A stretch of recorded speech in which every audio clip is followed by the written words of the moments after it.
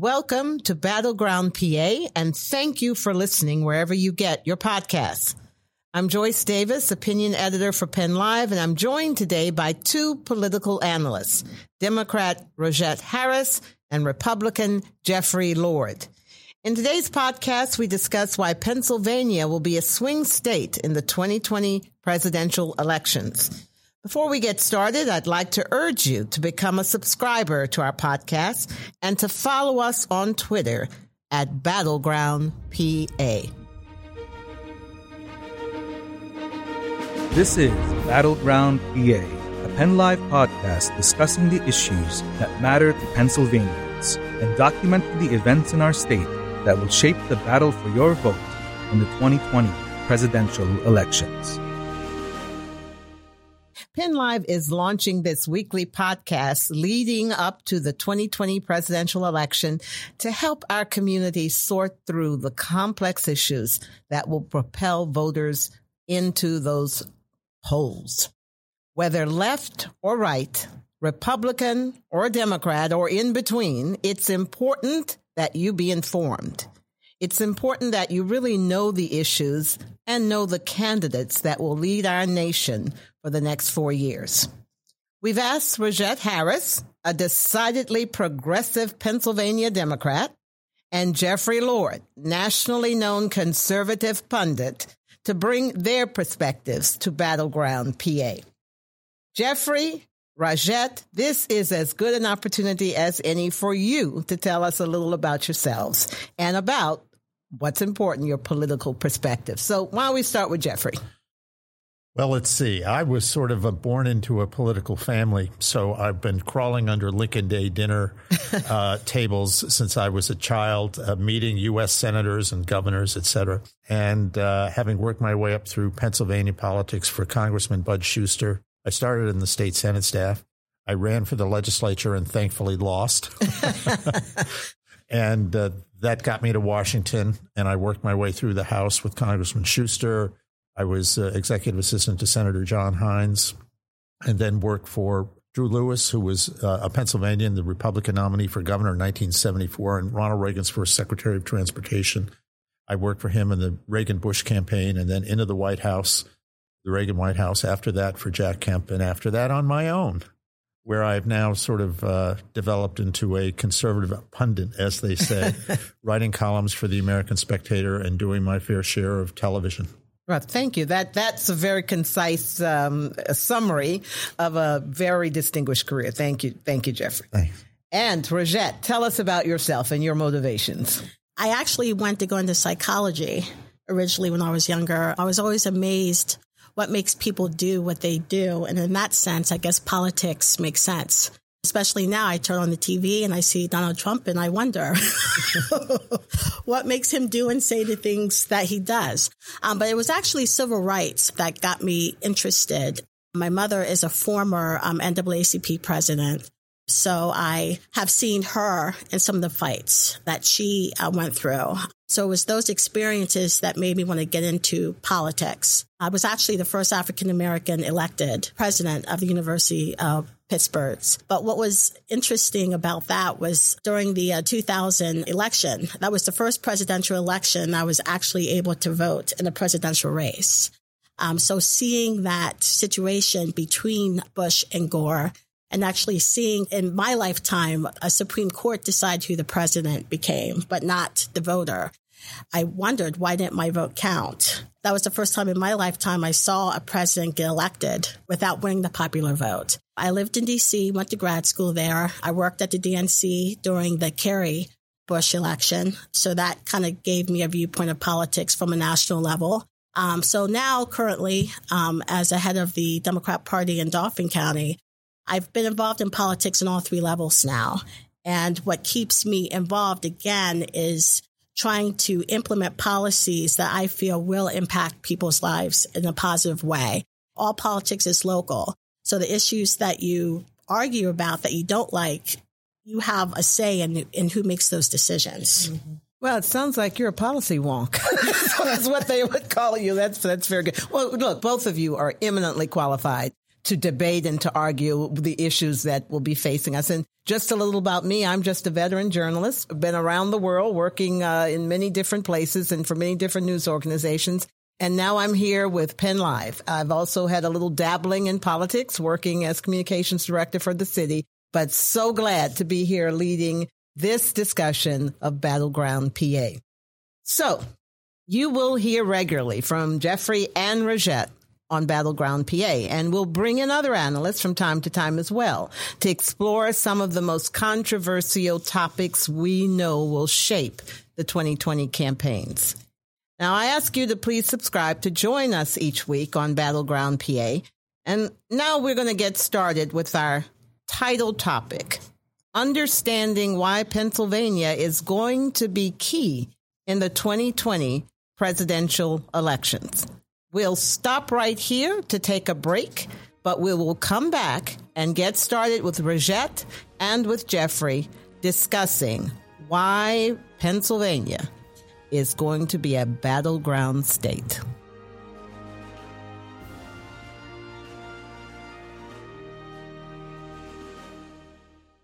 Jeffrey, Rajette, here we go. Why is this election going to be fought out right here in Pennsylvania soil? Well, for one reason, we're the fifth largest state in the country. So we have 20 electoral votes. That could make a huge difference. In 2016, if Hillary would have won Pennsylvania and just one other state, we would be in a very different situation right now. Even in the media, they're even talking about the importance of Pennsylvania. We've already seen a ton of candidates here that continue to come repeatedly. Here in Dauphin County, Secretary Julian Castro came to Dauphin County to be our keynote speaker because he knew how important this state would be. I just read in the Patriot News just the other day that Erie County, Luzerne, Northampton, Berks, Lackawanna, and even Dauphin County could almost decide Pennsylvania, and Pennsylvania could ultimately decide the election. Now, Dauphin County was one of only 11 counties that went for Hillary Clinton in 2016, and she only won Dauphin County by around 3,000 votes. So, that could easily flip either way. And one thing I can say as a Democrat is I think a lot of people took 2016 for granted, and we're not this year. So you're prepared for battle? Yes. Right. Jeffrey, how about you? Are you prepared? Me too. Right. Me too. Well, I actually think one of the reasons Pennsylvania has become so important is because the Republican Party missed its opportunities. I remember, not to date myself, but going to the 1976 Republican Convention in Kansas City, which was the famous showdown between Ronald Reagan and then President Gerald Ford. And Ford represented the moderate wing of the GOP, Reagan the conservative wing. It was a real battle. And my Pennsylvania Republican elders, Senator Hugh Scott and Elsie Hillman, the sort of legendary National Committee woman, and others kept saying, well, we have to support Ford because only a moderate Republican can win Pennsylvania. So, of course, the Pennsylvania delegation, and it was interesting because Reagan made a play for Pennsylvania. The head of the Ford campaign in Pennsylvania was Drew Lewis, my future boss. His best friend in life was U.S. Senator Dick Schweiker. And Reagan made a play by announcing right before the convention decided that if nominated, he would pick Schweiker as his running mate. It was incredible. And the real reason was he wanted to get Drew Lewis and the Pennsylvania delegation to put him over the top. Lewis hung in there for Ford. It sort of did real damage to his friendship with Schweiker. Reagan lost. And then Ford went on to lose Pennsylvania and the country. So 4 years later, it was sort of the same argument with George Bush, and people didn't pay attention this time. And Ronald Reagan was not only nominated, he carried Pennsylvania. And then 4 years later, he carried it again. And then his vice president running on the Reagan record carried it again in 1988. Then the party went to this moderate Republican stance, and they managed every single 4 years after that until 2016 to lose Pennsylvania. And my belief was by then that Donald Trump was the only Republican candidate who could carry Pennsylvania. And this sort of set the stage here because I was on CNN at the time, and they kept talking about the blue wall, and Pennsylvania was a central part of the blue wall. Well, Donald Trump collapsed. It collapsed. Donald Trump was coming in here and at these rallies and drawing tens of thousands of people. And sure enough, by a narrow margin, he carried Pennsylvania. And I think he's well positioned to do it again. But that's basically been the Republican Party's fault, that they kept putting up candidates that had no appeal. That's interesting that you said, because when I'm hearing that, it's really sounding like you're saying Pennsylvania needs extremists. They don't want moderates. They want people who are extreme. I mean, is that what we're saying or not? Well, I don't think Donald Trump is an extremist, you see. Okay. As a matter of fact, there are plenty of conservatives who will tell you they don't think he's a conservative. I do, based on his, knowing him a bit, having gotten to know him a bit and seeing his policies. But I mean, an extremist is in the eye of the beholder. But it's simply because you were saying they did, the moderates of the Republican Party did, but Donald Trump did. So it makes I would call him a conservative. I would say that there's conservative appeal to working folks in Pennsylvania, which is exactly what Ronald Reagan had, union members, et cetera. Bridget, go ahead. Donald Trump is whatever he needs to be at the time to be able to get what he wants. As we all know, he used to be a Democrat, he's independent, he's Republican.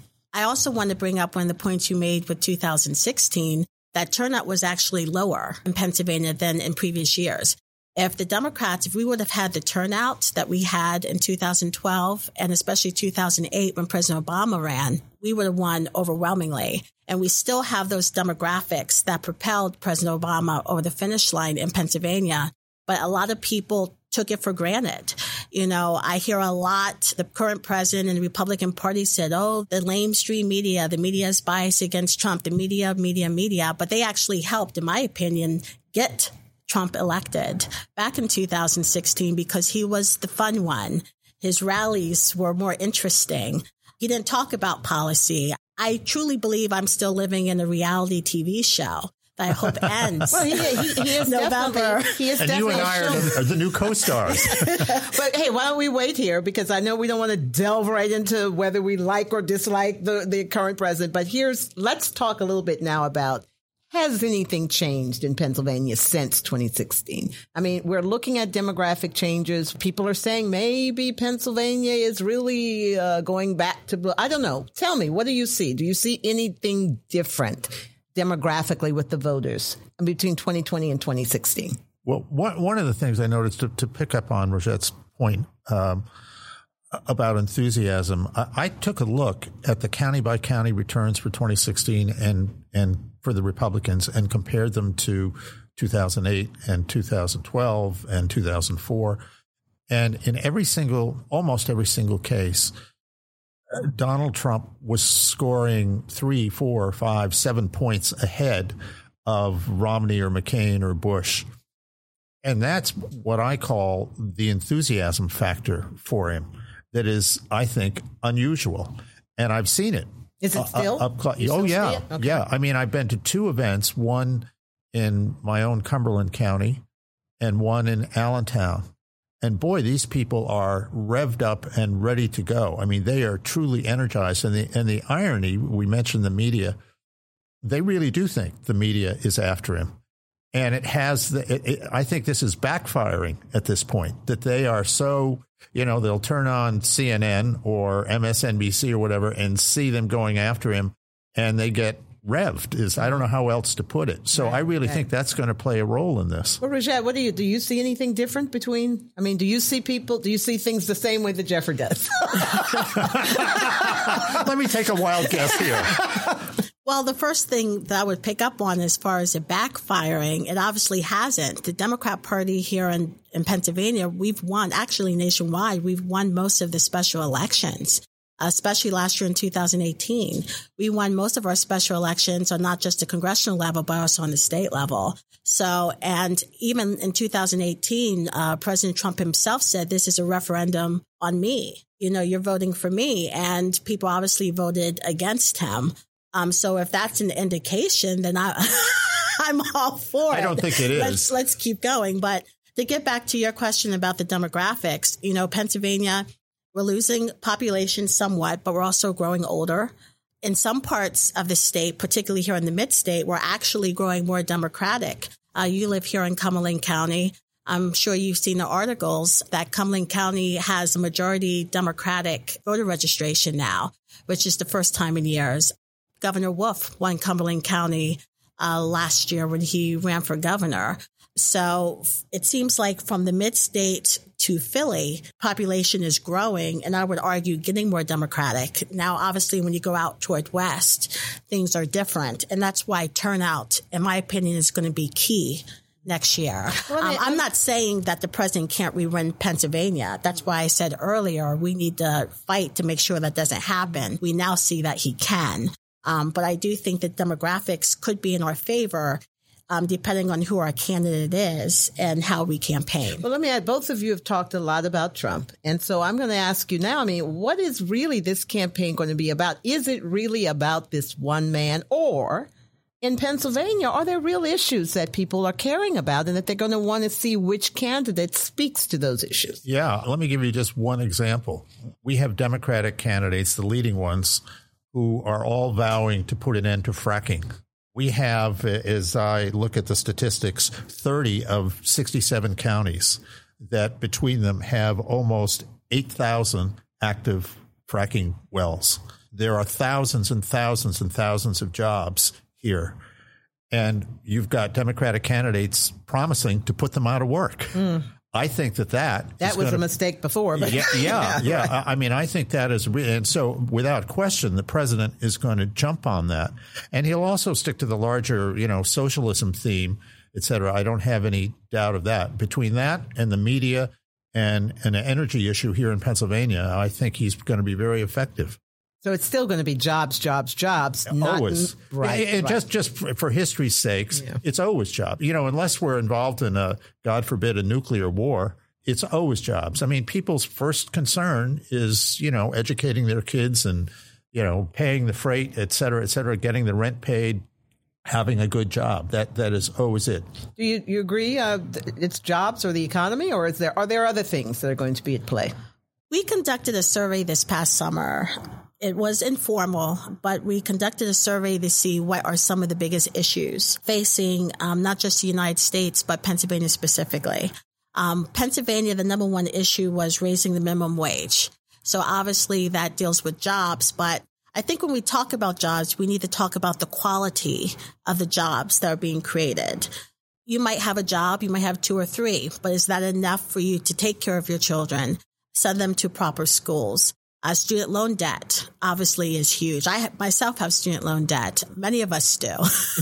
And, it's interesting when we go to some of these events, some of our current candidates, when you see their age and they're still talking about paying off their student loan debt, it's not something that you want to hear. I'm done. You have students who graduate from school, and it's not that they want to move back home, but they have a job, but they can't afford to purchase a house on their own. So I think when we talk about jobs, we need to talk about the quality. Rashad, on that point, I will say this too, and I'd like to, the United Way has come out with this, I think, as called ALICE, this program that highlights while people do have jobs, there's still one level above poverty. That one catastrophe sinks them down. Do you think that's at all going to be that people who are really working poor or working very low middle class, are they at all? Is there any anger, any frustration, or are they content with where they are? There's frustration, but unfortunately, that's the largest group of people that don't realize the value of their vote. And they're less likely to vote. As we all know, homeowners, those who have more means, are more likely to vote more regularly than those who don't. And that's not always their fault. They might have a job where they have to work 10 hours. I would love to see Pennsylvania have early voting and other type of policies such as that to make it easier for people to vote. And that's why we need to elect people who will implement those type of policies. Jeffrey, do you think this is going to be an issue at all for Trump? And the other thing I wanted to throw out to you, what if these economists are right and we're looking at a recession headed this way? What about that? Well, presidents never do well in recessions. President Carter, as I vividly remember, didn't do well. And to touch on something that Rogette touched on earlier, off year, 2018, 1982, Ronald Reagan had his clock cleaned in 1982 in congressional elections because his economic program had passed, but it hadn't kicked in. So the Democrats pummeled. I mean, I went back and looked, and I remember Democratic candidates, Rosette, would have the cameras following them as they worked unemployment lines. It was very effective, and they won.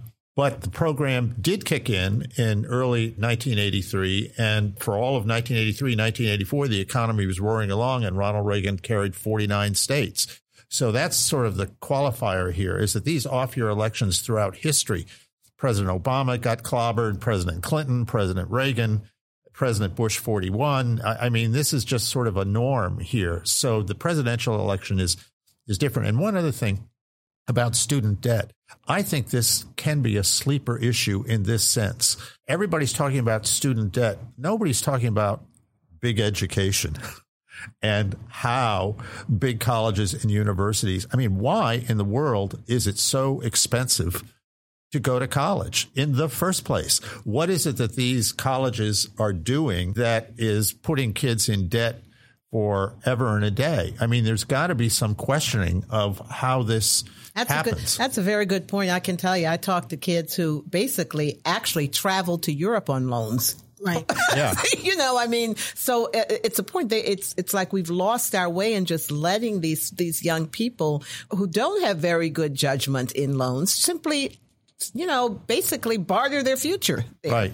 Right. So anyway, but we're getting off on the tangent. Here's the last question that I want to throw out at you. And I saved the tough one for last. Uh-oh. Okay. Everybody's worried. I particularly, I like civility. I like niceness. I like people to be respectful. Is this campaign going to bring us really down into the gutter? Come on, guys. Help me here. What's going to happen? We're going to have a great time. No, but I'm concerned about, and I think many people are concerned. We want a good, hard fight, just like here. You guys have battled back and forth, but are the candidates prepared to have dignity, to really have a race that we can all be proud of, even though the issues have been hard fought? I think our primary is showing that. I'll use the examples of Senator Bernie Sanders and Elizabeth Warren, who are very similar with their issues. On the debate stage, they haven't attacked each other in that sense. I think on our side, we will fight, but we will fight with dignity. Now, I'm sure Jeffrey would disagree with me, but I see nothing civil about the current president at all. He's already starting with calling people names, Sleepy Joe, Pocahontas. There's a slew of them. I don't see any civility on his side. But at the same time, we've been going through that for years. As former First Lady Michelle Obama said, when they go low, we go high. So that's something that we as a party will have to do as we move forward. At the same time, we have to let the voters know that we will fight for them and vote for the issues that they care about the most. So there is a balance and fine line. Jeff? I think some of this is the eye of the beholder. You talk to an average Republican and and I asked Donald Trump about this once. I interviewed him in 2014 before he was running for president.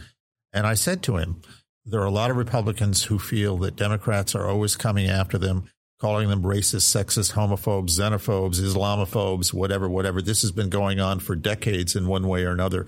Advertisements that show Paul Ryan pushing Granny off the cliff and all this. And they feel that their nominees don't fight back. Will you fight back? To which, and I have this somewhere still on tape, his essence was an answer, oh, yeah, I'll fight back. I'll give it right back to them, et cetera, et cetera, et cetera. And believe me, having had my share of conversations with average grassroots Republicans, they love it. They think this is what Jeffrey, fight back looks like. They really do love the atmosphere that's being, honestly, and you're comfortable with some of the name calling and because honestly, many people that I Joyce, my point is that Republicans think that this has been played on them over and over and over again. They're not racist. So they're do not unto others what they do unto you. They're not homophobes. Okay, they're not xenophobes, right, et cetera, et cetera. But this is what, I remember as a kid watching Barry Goldwater be called a racist and a liar, and he's a madman, and he wants to plunge the country into nuclear war and all of this kind of stuff. This has been going on for decades. And they just genuinely feel that Donald Trump is willing to dish back what is dished to them on a routine basis. But you see a lot of Republicans, not all, but you do have some finally starting to come out and speak against that. You even have a Republican in Congress who changed his party registration to independent because of some of the rhetoric. I know Republicans as well who might like Trump's policies, but they don't like his Twitter account. And, calling someone a silly name is different than allowing people at a rally chanting to send Americans home, to ask presidents to show their birth certificate as if they're not an American citizen. That's an old deal. You know that, right? I know it's an old deal, but these are all things. It shows a pattern. And when I say old deal, I mean, you go back to 1880 and the presidential campaign, the Republican vice presidential candidate, Chester Alan Arthur, said that he was a New Yorker, but he had been born in Vermont, and a Democratic operative by the name of Arthur Hinman said, no, he wasn't. He was born in Canada. He's not an American citizen. Arthur was elected, and about 6-7 months later, President Garfield was shot and he became president. And Hinman wrote this little book that there was a subject of Queen Victoria's in the White House. It was birtherism. But he only does it to people of color. We only see this happen to people of color. I'm specifically talking about the current president. Yeah, but I mean, this is old as history. This was played against That doesn't make it right. Well, it was done against Barry Goldwater because he was born in the territory of Arizona and not the state of Arizona. Mitt Romney's father, George, was born in Mexico of Mormon parents, and they played this card against him. John McCain was born in the Panama Canal Zone, and they played this card against him. I mean, this has been played regularly with white candidates, all of whom, not coincidentally, in my view, happen to be Republicans. I don't agree with it, to be perfectly candid. I think Barack Obama was born in Hawaii in August of 1961. But to say that it's a race card playing thing, I simply don't agree because that's not the record of it. The president has been targeting people of color since his campaign from the very beginning. So if Republicans... Ben Carson would disagree. If Republicans want to claim freedom of speech, that's fine. But then people have the right to call a spade a spade. If you want people to stop saying that the president is inciting racism in the country, then he needs to stop targeting people of color. Well, we're going to have a very long conversation. No, we're going to have a discussion at some point on the issues of race relations because it is an issue that we have to delve with, and the perceptions are there that we have to deal with. But I think the point is well made here at this table. We are going to engage in some really difficult discussions, but we're not going to name call. And I know you, Jeffrey, and I hope you reject. Can I call her a Democrat? You can call her a Democrat. I even called her a policy wonk. But the point is that we want to set an atmosphere here that we hope will be replicated on the campaign. So with that... Or we're all in it together. We're all in together, exactly. So with we've been in it together for 3 years. All right, here we go. So thank you both for joining me on this inaugural discussion of Battleground PA. And I look forward to having some more difficult discussions with you, but also enlightening discussions for our readers in the very, very near future. This was Battleground PA. Be sure to rate and subscribe to us so you don't miss a beat. Have an idea for an episode? Tweet us at Battleground PA or email us at topics@battlegroundpa.org. Meanwhile, stay in the know between episodes on PennLive.com. Battleground PA is hosted by PennLive's opinion editor, Joyce Davis, and is produced by Penn Studios director, Salim Michel Maklouf, and edited by Martin Boutros. For more info and past episodes, visit us at battlegroundpa.org.